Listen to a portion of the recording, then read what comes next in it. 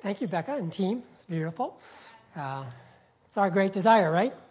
That Christ would be born in us. And the only thing we really have to offer is a vacancy. I love that thought. Thank you very much. It's real beautiful. Welcome, everyone, this morning. Glad that you've decided to join us for worship. If you noticed in the bulletin, the title of the sermon this morning is Immanuel, God with us. And again, that's the great promise that we think about, not really just at this time of year, but really all year long, that God wants to be with us. You know, when we think of that name, Immanuel, which actually means God with us, it's not only God with Christ, but God with us, with every person that we are to meet. Some of you know that I'm from a Jewish background. I was born in a Jewish family, and shortly after my conversion, I was in my hometown, a little town called Peekskill, New York. It has kind of a checkered history. There were some race riots there in the 40s, but all that settled out by the time I came into the world. But as I lived in Peekskill, down the street from a little restaurant that I worked in after I became a Christian was a rabbi of the temple that I went to when I was growing up. I went to the first Hebrew congregation of Peekskill. That's where I was bar mitzvahed. And so I was visiting with this rabbi, and we were talking. It was a little bit of an awkward conversation because I had become a believer that Jesus was the Messiah. And I pointed out to him what it says in the Gospel of Matthew. His name shall be called Immanuel, which means God with us. And he looked at me with a very sage, wise look on his face. And, Stephen, that's my name, Immanuel. And, momentarily it took all the wind out of my argument. Just because somebody's named Immanuel, what does that mean? Except there was one person called Immanuel that was very unique, in whom it really can be said, God was with us. And there's something about the birth of that Immanuel that's unique and different from anyone else that bears his name. It's kind of what I want to look at this morning. Do you have your Bibles? I invite you to turn with me to the book of Galatians, Galatians chapter 4. And as I mentioned last week, as we think through certain questions related to the story of Bethlehem, really the story of Bethlehem is an inexhaustible theme. We can keep coming back to it. And several months ago in this church, we began exploring the question, why did God become man? What's the purpose of the incarnation? Why did God take that step and become incarnated in the man Jesus Christ? And how we answer that question will impact another question, which is, what kind of humanity did God assume in the person of Jesus? So the big question, why did God become man? Why did God become a human? And how we answer that will impact how we answer another question, what kind of humanity did God assume? And that's what I want to explore a little bit this morning. But before we do, last Sabbath we looked at the book of Ephesians.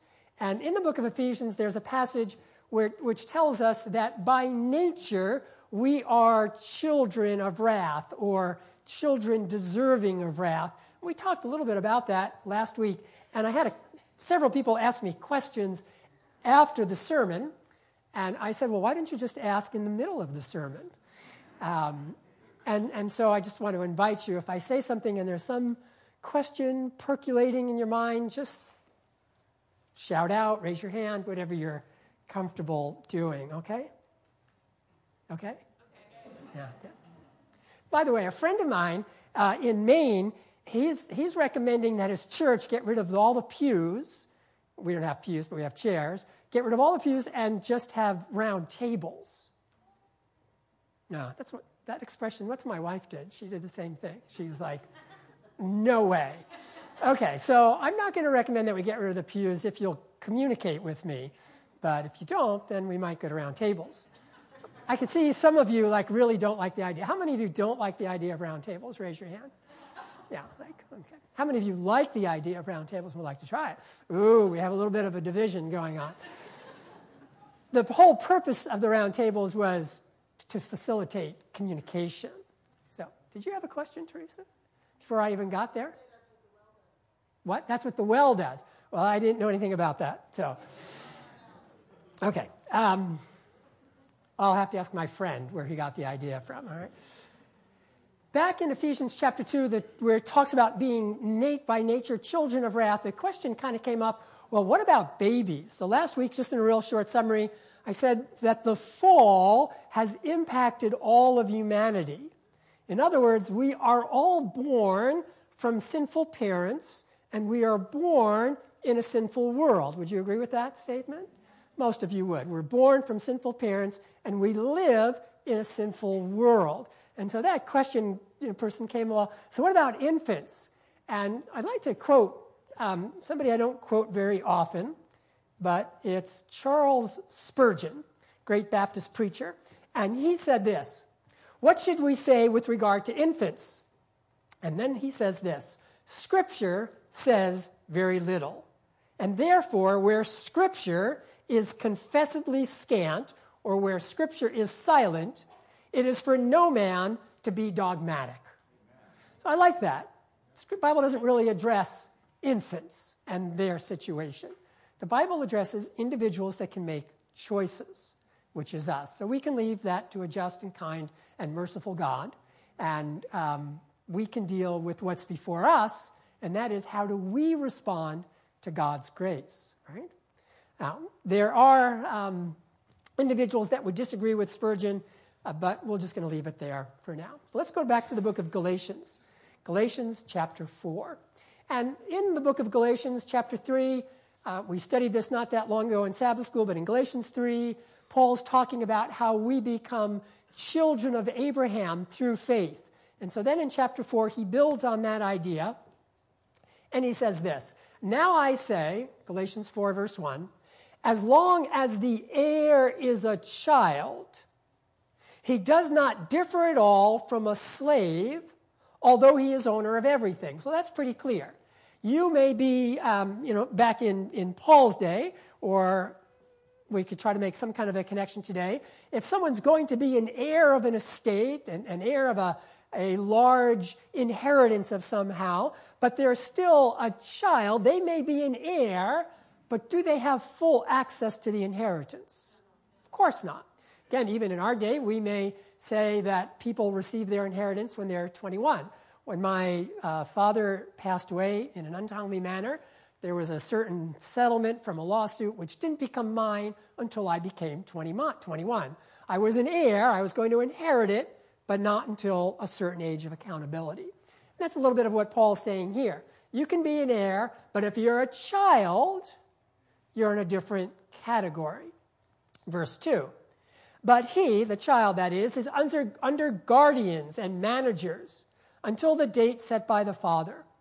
So also we, while we were children, not children in age, of course, but children in a different sense. Continuing verse 3, while we were children, were held in bondage to the elemental things of this world. Here Paul again is talking about what it's like before our conversion, before we become followers of Christ. And as he says in Ephesians 2, we follow this fallen nature. We are held in bondage under the elemental things of the world. Same kind of thought as in the book of Ephesians. Verse 4, but when the fullness of time came, what did God do? He sent his son. And then he qualifies it with two distinct phrases. What are those phrases? Born of a woman, born under the law, so that he might redeem those that are under the law, that we might receive the adoption as sons. Now, as Paul does frequently, and Peter mentions this, so I'm not speaking out of line, but Paul sometimes starts on one track and then he confuses it a little bit and then he comes back. And so what Paul started, he said, well, we're all children, and we're heirs. We don't have the authority yet, but now he's kind of said we need to be adopted. Let's not be overly confused by Paul's mixing of metaphors. And what's he trying to say? That we're children, but we're held under the things of this world, the elemental powers. We could say it our fallen nature. We live a life of rebellion against God until something happens, until we receive the adoption as sons, as children, we could say. And what is it that enables us to receive the adoption? Well, when the fullness of time came, and when God saw things ripe in the world, when the fullness of time came, and it's interesting if we think momentarily of what the world was like when Christ came into this world. And again, there are different countries, but in those days, there was one major ruling power, Rome, and it had a saying, the empire had a saying, Pax Romana, the peace of Rome. And we've all heard the saying, all roads lead where? To Rome. Where did that saying come from? Well, the Romans had built this huge, extensive network of roads. You could traverse the entire empire. So at the appointed time, when the fullness of time had come, when one language was largely spoken, when communication was relatively easy, when travel was easy, at that time, what did God do? He sent his son, Immanuel, God with us. God came into humanity. And then Paul tells us here, again, and uses two distinct expressions. He was born of a woman, born under the law, for what purpose? What's the purpose? What was that? To redeem us, to redeem those that are under the law, each one of us, that we might receive the adoption as sons. Have you received that adoption as children of God? Because you are sons, God has sent forth the Spirit of His Son into our hearts, crying, Abba, Father. Therefore, you are no longer a slave to these elemental things, no longer a slave to the nature of wrath, but a child, a son. And if a son, then an heir through God. What a beautiful transition. Instead of being held under bondage to a nature of wrath, a fallen nature, God wants to make an exchange with us, where we can be freed from this position and we can enter into the position of being children, full heirs, adopted into the kingdom. Beautiful transition that happens for us. And the way it happens is through Immanuel, through God with us. And let's look momentarily at these two expressions that Paul says here. He says that God sent forth his son, born of a woman, born under the law. What do those expressions mean? Again, it's important for us that we be very clear that when we talk about this nature of wrath that we all have, or this fallen nature that we all have, we understand that we're born from fallen parents into a fallen world. What was it like when God became man in Jesus Christ? Well, first thing Paul here says, and he discusses this in many places, he says that he was born of a woman. What was the woman's name? Mary. So interesting. Keep your finger here and turn back with me to the Gospel of Luke, Luke chapter 2. And even though December is not the time Christ was born, we know that pretty well, it's okay if we take a lot of aspects this month and consider this great event. Luke chapter, actually, I want you to go Luke chapter 1, excuse me. I said Luke chapter 2, starting in verse 30. So that beautiful song that we sing, Mary, Did You Know? We sung last Sabbath, special music. So somebody very wise said to me, that song asks all these questions about Mary, but if you read the text, it says that Mary did know a lot of this. Maybe we have a hard time listening to women. So Luke chapter 1, verse 30. The angel said to her, "Do not be afraid, Mary, for you have found favor with God." Would that we each would find favor with God. Verse 31. "Behold, you will conceive in your womb and bear a son, and you shall name him Jesus. He will be great and will be called the Son of the Most High. And the Lord God will give him the throne of his father David. And he will reign over the house of Jacob forever, and his kingdom will have no end." Quite an exalted position. But then Mary asked this question, well, how is this going to happen? I'm a virgin. I'm not married yet to Joseph. We haven't consummated the wedding. Verse 35, "Then the angel answered and said to her, 'The Holy Spirit will come upon you, and the power of the Most High will overshadow you. And for that reason, the Holy Child will be called,'" what? Notice, what's he called here? The Son of God. In other places in Scripture, for instance, Jesus' most common expression about himself is not the Son of God, but what? The Son of Man. And so here at this very announcement of the birth of the child, of Immanuel, we see something. We begin to look here at this. We see clearly that the incarnation is a unique event. Despite my rabbi friend whose name is Immanuel, this Immanuel is very different. This Immanuel's birth is very different. His father, he doesn't have an earthly physical father, but according to the scriptures here, the Holy Spirit is going to overshadow Mary. The physics of that, I'll leave to somebody else. But what takes place is that a child is incarnated in the womb of Mary. That child, in the Gospel of Luke, is called Jesus and is called the Son of God. But it's important here that we realize the uniqueness of the incarnation of Jesus Christ. That there's a union here of God and man. How close and how real is this union? Or how close really is this connection of Jesus to Mary? What kind of humanity did God become in the incarnation? Well, there's three things that get discussed in this, three different theological circles. I'm going to share them with you just briefly. So the first viewpoint theologically is, let's take, for example, the position of Roman Catholicism. Our friends in the Roman Catholic Church, as they look at this, they say that a miracle took place in not the birth of Jesus. Well, yes, that's a miracle, pardon me. But in the birth of Mary, that something happened when Mary was born that broke Mary's connection to fallen humanity.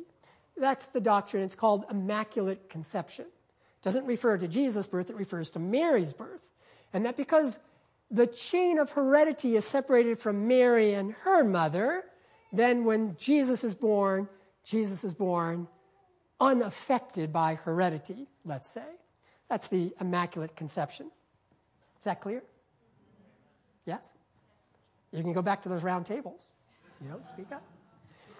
A Protestant viewpoint, a typical Protestant viewpoint, would disagree with the Immaculate Conception and say, well, there's no evidence of that in Scripture, and I would agree with that statement. And so the other viewpoint is, let me get the exact phrase, it's called divine intervention. And that is when Jesus was in the womb, and this is a common Protestant viewpoint, that when Jesus was in the womb, somehow the Holy Spirit insulated Jesus from the effects of heredity.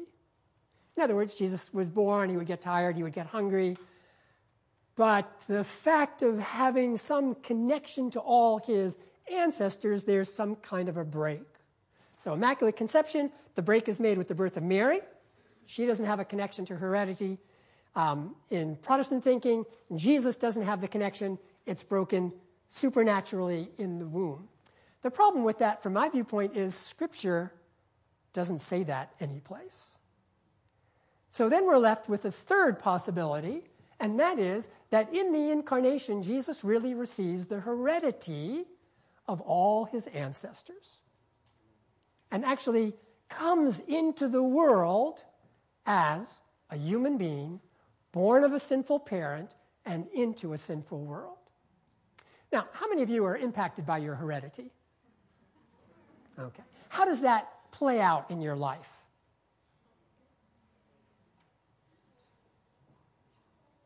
You know, lots of knowing smiles, but sometimes good and sometimes bad. Okay, so let's speak about somebody in the third person. How would heredity impact somebody else? Maybe somebody you know. You don't have to talk about yourself.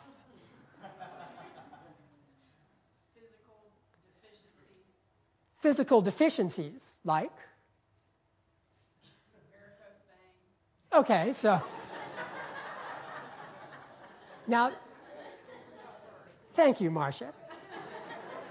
Let's think about that for a little bit, okay? And this is really good. It's a good illustration. Varicose veins would be an effect of living in a sinful world, right? And Adam and Eve did not have varicose veins, trust me. Varicose veins would be an effect of living in a sinful world, but varicose veins are not sin. Is that clear? So I can have an effect of living in a sinful world, varicose veins, but that's not sin. Okay? Sin is more volitional, more choice directed. So, but what other ways does your heredity impact you? Say that again, sorry. Someone's born outside your culture and they're exposed to racism and hatred. Okay, so sometimes our culture can trigger a whole host of things, Dean. Alcoholism. So alcoholism is really interesting. There's a lot of studies done that if your parents are alcoholics, you have a greater disposition toward alcoholism. It's like what Dr. Hawley says in with the Dinner with the Doctor lectures, that genetics load the gun, but lifestyle pulls the trigger. So we can have a whole host of dispositions in our humanity, right, that we can get from heredity. What about Jesus in the incarnation? Galatians 4 tells us that he is born of a woman. What does that mean? Well, clearly he's born of Mary. What? Selfish. Well, what do you mean by that, Dr. Thornton? Every baby I've ever known is totally self-centered. Okay, every baby that you've ever known is totally self-centered. That's true. That's really true. Huh? Nuh-uh. I've got a couple of babies over here that are not so, and I have a couple of grandkids that I know are not so. But leaving that aside, okay, let's think about this momentarily. Let's think about this concept of heredity. Is there a break between Jesus' heredity and his ancestors, the way either Catholicism or evangelical or Protestantism teaches? Or is the biblical aspect that Jesus really came with a heredity like ours?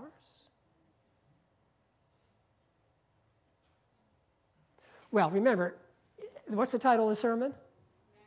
Immanuel, God with us. If he has a break in the heredity, is he really with us? Yes, Edwin? The genealogy, right in Matthew, it talks about the genealogy of Jesus. And so therefore, if there was a break in his heredity, there'd be no point to talk about the genealogy. So there's two places, Luke and Matthew. You refer to Matthew, where there is this genealogy. Why put it there if there isn't connection? Edwin, you're going to say something similar? Yeah. Let me read something to you. This is from a great book on the life of Christ called The Desire of Ages. And it says this: "It would have been an almost infinite humiliation for the Son of God to take man's nature, even when Adam stood in his innocence." This is before any evil choices.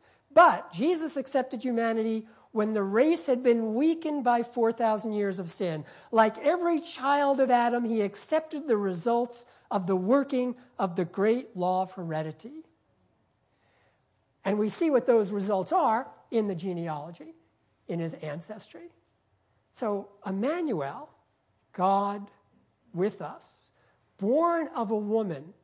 Now, it's a unique birth, no question. Luke chapter 2 brings that out. It's unique, it's distinct. But when he comes into humanity, he is really God with us. He's come into a situation similar to the situation that you and I find ourselves in this world. This, to me, is one of the most encouraging teachings in Scripture. Encouraging and not encouraging. Why? Well, it's not encouraging because now I don't have an excuse for my heredity any longer. Just say, well, that's because I'm Jewish. That's why I do these things. But Jesus really stepped into humanity. Why? For what purpose? He was made of a woman, made under law, born of a woman, born under law. For what purpose? That he could redeem us. And the fullness of his being God with us, being one with us, shows that he really can redeem us. Whatever it is that we might be battling with, he is able to give us aid. Yes, Luke. Your name isn't Luke at all. I'll get it in a minute. Richard. One thing Dr. Norton's pointing out is about babies being selfish. My heredity, without my making a conscious choice as a baby, led me to do things that my mother would probably say weren't the most righteous acts. How does Jesus break that connection? You're getting to that, I'm sure. Good question. No, I'm not going to get to that. The heredity leads us down that Jesus didn't go down because it sure led me down. Right. So, again, when we look back, sorry, David, were you going to say something? A little louder, please. So, did everybody hear Richard's comment? Richard went back to Ben's about, well, but what about these babies? How come Jesus didn't act that way?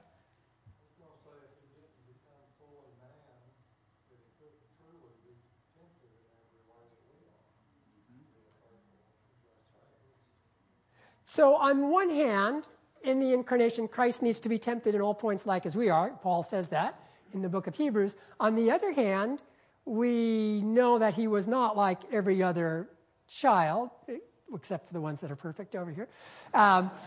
He was not like every other child in that he didn't have temper tantrums as an infant and things which we typically see in children. How is that?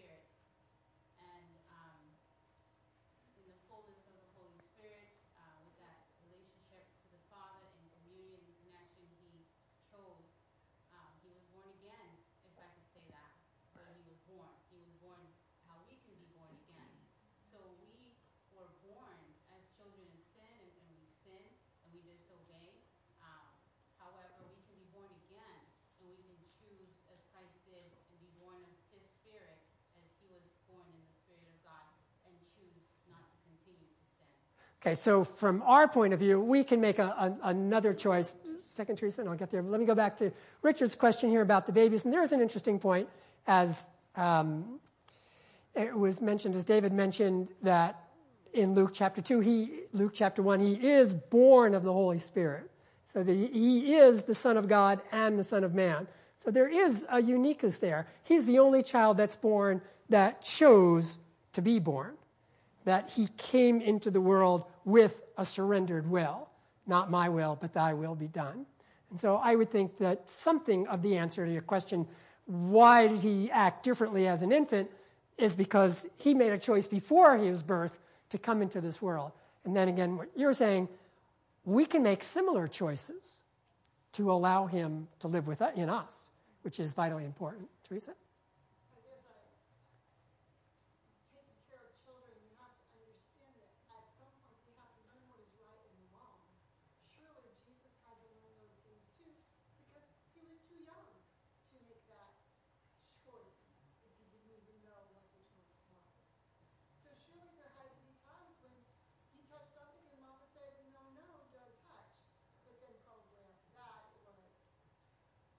So there would be a learning process for sure, because he developed like a child would develop.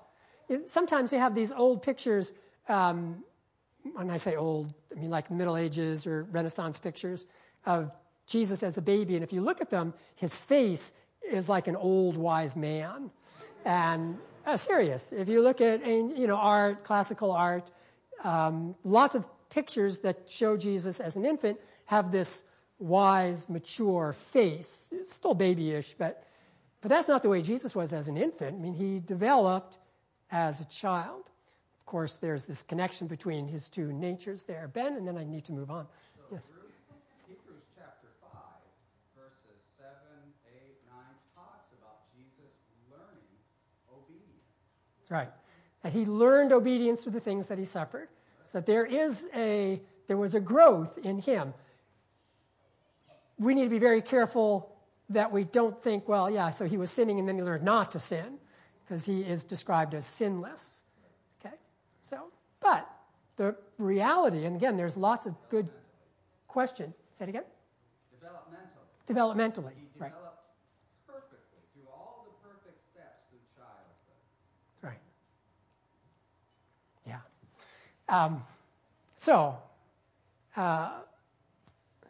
It's good. See, we don't even need round tables.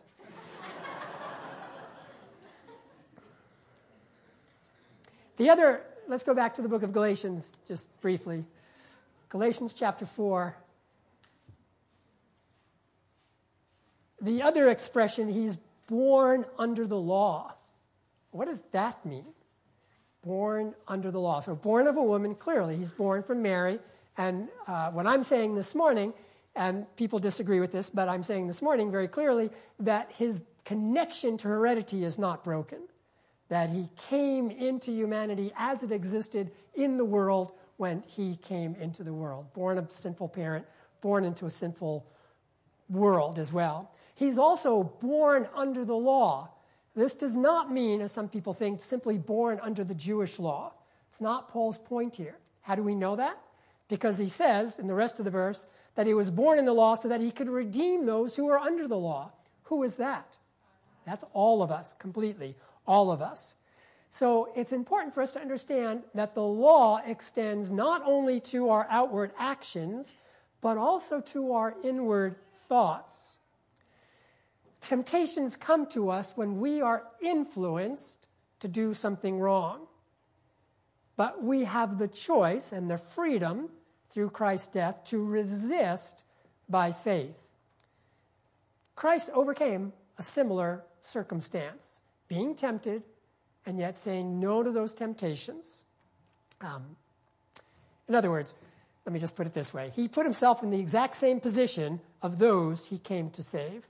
Let me read something else to you. This is from a manuscript. It's a Review and Herald article. And it has some beautiful thoughts. And it says this: the love that Christ manifested cannot be fully comprehended by humanity. It is a mystery too deep for the human mind to fathom. So we think about this, God becoming man. What's involved here? What's he trying to do? But then it's too deep for us. And then she goes on to say this: Christ did, in reality, unite the offending nature of man, that's us, with his own sinless nature. Why?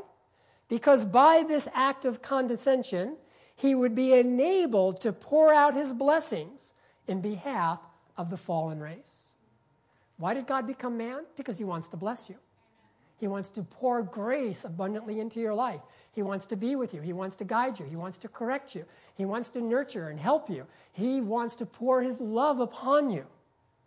And in order to do that, he had to take humanity as it was when he came into the world.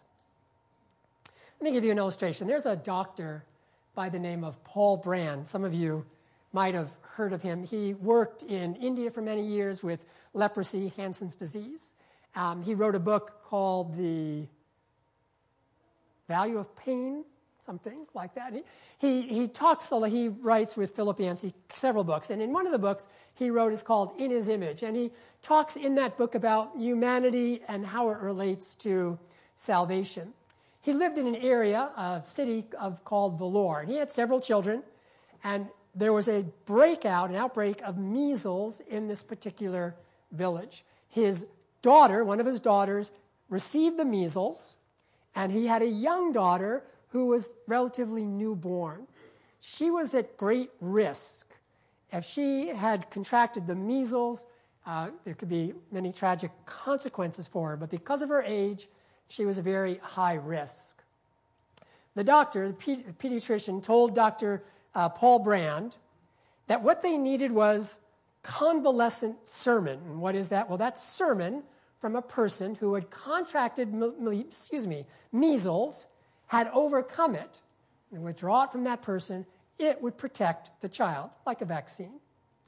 And so word spread. This is what he says in his book. Word went out around Vellore that the Brands needed the blood, quote, of an overcomer, close quote. This is all a quotation. It was no use finding somebody who conquered chickenpox or who recovered from a broken leg. Such people, although healthy, could not give the specific help we needed to overcome measles. We needed someone who had experienced measles and had defeated that disease. They found somebody, injected his daughter with the convalescent serum, and of course, she was healed. The borrowed antibodies fought off the disease. And then he makes this point, that Estelle, his daughter, overcame measles not by her own body strength, but as the result of a battle that took place in someone else's body. The blood of an overcomer saved his daughter. We need something similar. We need someone who has been infected with the disease and defeated the disease and has overcome it. And that's what God wants to do. He wants to give each one of us the blood of the overcomer, Jesus Christ. No break between his experience and our experience in relation to our fallen humanity. Certainly we live in different times. But he is our brother. He has gone through experiences like what you and I have gone through.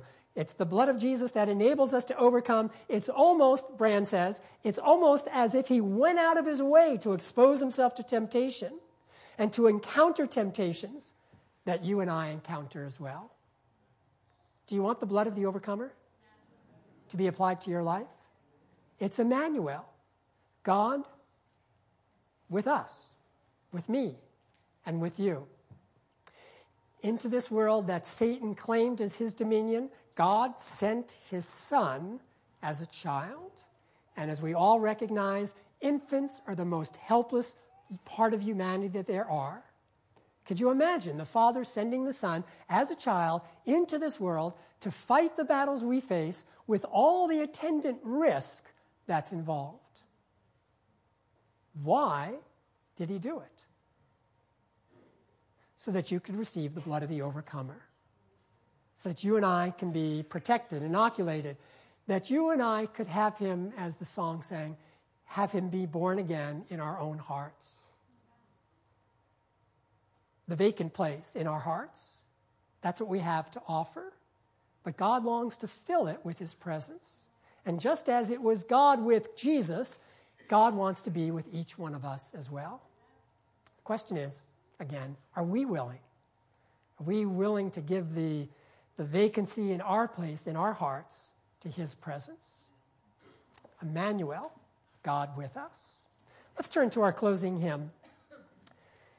So we think about how he knows how to sympathize with us, how to give us help, how to partake of our nature. It's all truly amazing. So let's turn as we sing, Tell Me the Story of Jesus.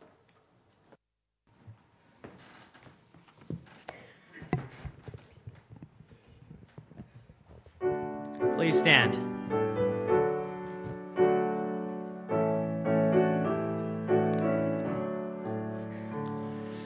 Tell me the story of Jesus, write on my heart every word. Tell me the story most precious, sweetest that ever was heard.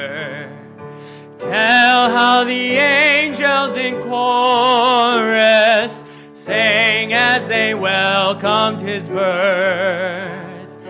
Glory to God in the highest, peace and good tidings to earth. Tell me the story of Jesus, write on my heart every word. Tell me the story most precious, sweetest that ever was heard.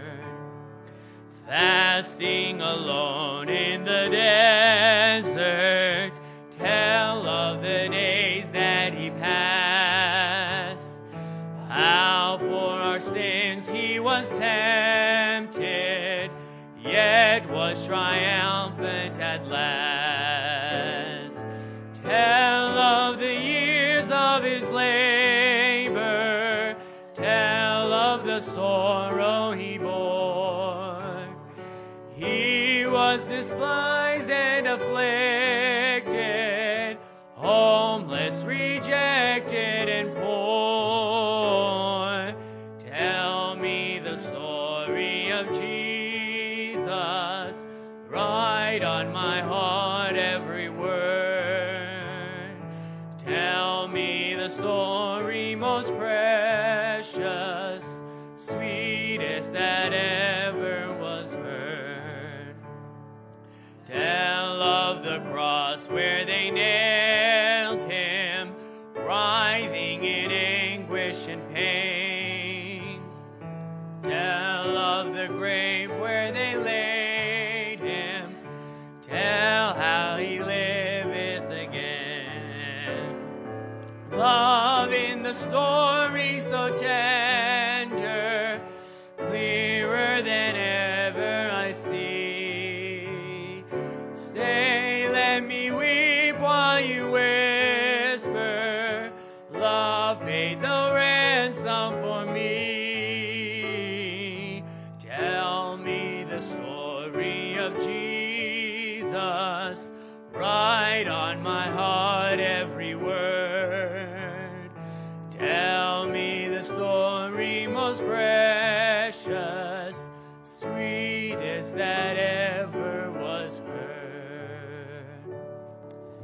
Let's pray. Father in heaven, thank you for sending your Son to be born of a woman, born under the law, that we might be adopted as your children for eternity. Father, may our hearts thrill with overflowing as we begin to contemplate something of your great love for us. So we continue to think of this season. Truly may we open our hearts that you might be born once again in us. In Jesus' name, amen. Please be seated.